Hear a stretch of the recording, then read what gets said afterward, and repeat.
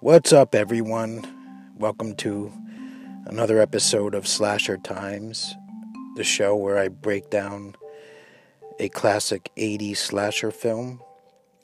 And today's episode is going to be on the gritty classic Maniac, directed by William Lustig. Came out in 1980, and it stars Caroline Munro and Joe Spinell.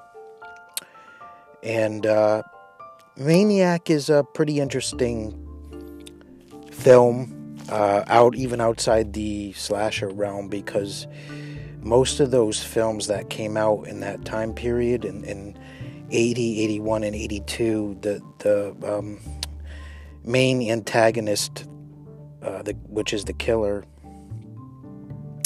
were unrealistic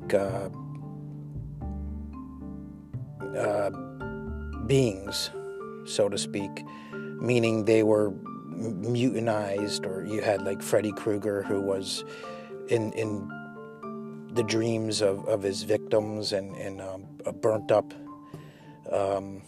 character.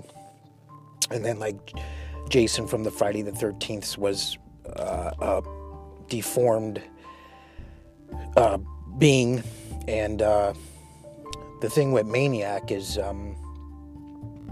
Joe Spinell plays Frank Zito, who's basically a normal guy who's very, very socially awkward, but he's a normal looking guy. So it's one of those films that one of the first horror films with a realistic killer that can actually really happen in a situation. The plot is he's a loner in New York City, and he was psychologically abused by his mother as a child, and it transcends into his adulthood and affects him, and he can't control his impulses to murder women in New York City. And the film's really gritty. It's really raw, and it's really bloody. And there wasn't too many at the time when it came out. There was, Driller Killer was another familiar style type horror film, and The New York Ripper. But there really wasn't many of these kind of films where it's basically an average Joe guy in a neighborhood who is a serial killer.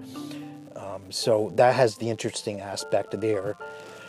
And it's a really brutal film. It's not for everybody. It's got a lot of themes to it that are disturbing. And a lot of gory kills, and a lot of blood splatter. It definitely will satisfy the gore hound. It's very influential. There's films that came out afterwards that dealt with psychological torment. It's not the first film. Like I said, it came out in 1980, and there was, in the 70s, rather the 60s, it came out in the 60s, Peeping Tom, and of course Psycho, which dealt with psychological torment in the main character. But this came out in, like I said, the beginning of the 80s, and it started that whole movement, and there was a lot of films afterwards. So it's a pretty influential film. And it doesn't hold back anything. It's really brutal in its nature. And a lot of the kills are brutal, and what he does is he scalps the women. Yep, that's right. He cuts the tops of their heads off, and with the hair and everything. And you find out later on why he's doing this. But it has a lot of long drawn shots where it's him stalking his victims in the subways of New York City, and the camera slowly follows the victim down the stairs, and it's got kind of really eerie music to it, and the shots are really pretty artistic for a slasher film, and it has a decent storyline. The thing about Maniac, though, which is unrealistic and kind of hokey and hilarious, is that he's not a very good-looking guy, and he's very socially awkward. And the love interest is a very beautiful woman, a model, and she miraculously takes a liking to him, which is, it's kind of really unrealistic. You know, it works for the film, but it kind of doesn't. It just, in real life, would never pan out like that, because he's very socially awkward guy, and it's obvious. But she ends up taking a liking to him and tries to develop a relationship with him, but he can't develop a relationship with anybody because of his psychological issues. So it's kind of a battle there. But that's where it's a story that breaks down there as well, that holds up well, besides all the gore and mayhem and slashing and stuff like that. But I mean, you know, it's a unique slasher film, and it stood out to me when it came out. The thing is, I saw Maniac years after, to be honest with you. I didn't see it when it first came out. I saw it years later, and just thought it was a fantastic slasher film. And the poster is great, and the tagline is, you know, I warned you not to go out, or something like that. And you know, the truly scary thing about Maniac is that, like I said, it can happen in real life, versus the other slasher films of mutants or hicks in the woods stalking teenagers, or, you know, mutant type people killing teenagers in the woods and stuff. There was a few others, like Slumber Party Massacre, which had a real life guy, but, you know, it's like, it just didn't seem as realistic as Maniac. Maniac seemed almost like a Verite type of cinema, where it was almost like a documentary type thing, where you saw the breakdown of this messed up guy who can't relate to people on a normal level, and he comes off like a nice guy in the regular world, and he hides his impulses, similar to, like, you know, the classic Peeping Tom by Michael Powell and Norman Bates from Psycho. Is if you meet him, you'll like him. You know, he's a likable character, but he has this dark, impulsive side that, you know, obviously the audience sees, but, you know, the people he comes in contact with don't really see that. And it's interesting to see the breakdown and how he deals with it. You know, we're talking about a really messed up individual.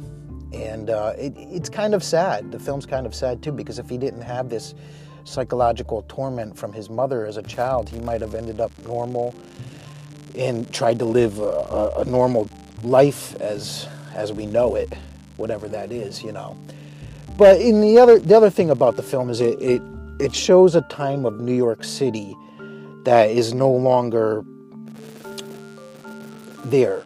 You know, New York City is like Disneyland now, and this is the early 80s when this film came out, so it shows that seedy, gritty side of New York, where the subways were dirty, there was catwalking women, there was working women on the streets looking for Johns, there was shit in the streets, the Lower East Side was really seedy and dirty, there was porn houses, movie theaters. It shows all of that visually in the film.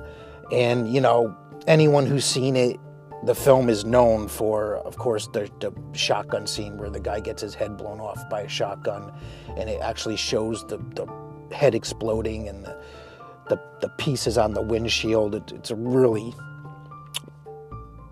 brutal scene, and that's a memorable, iconic scene in the film. But, you know, it's something I think everybody should check out if they haven't seen.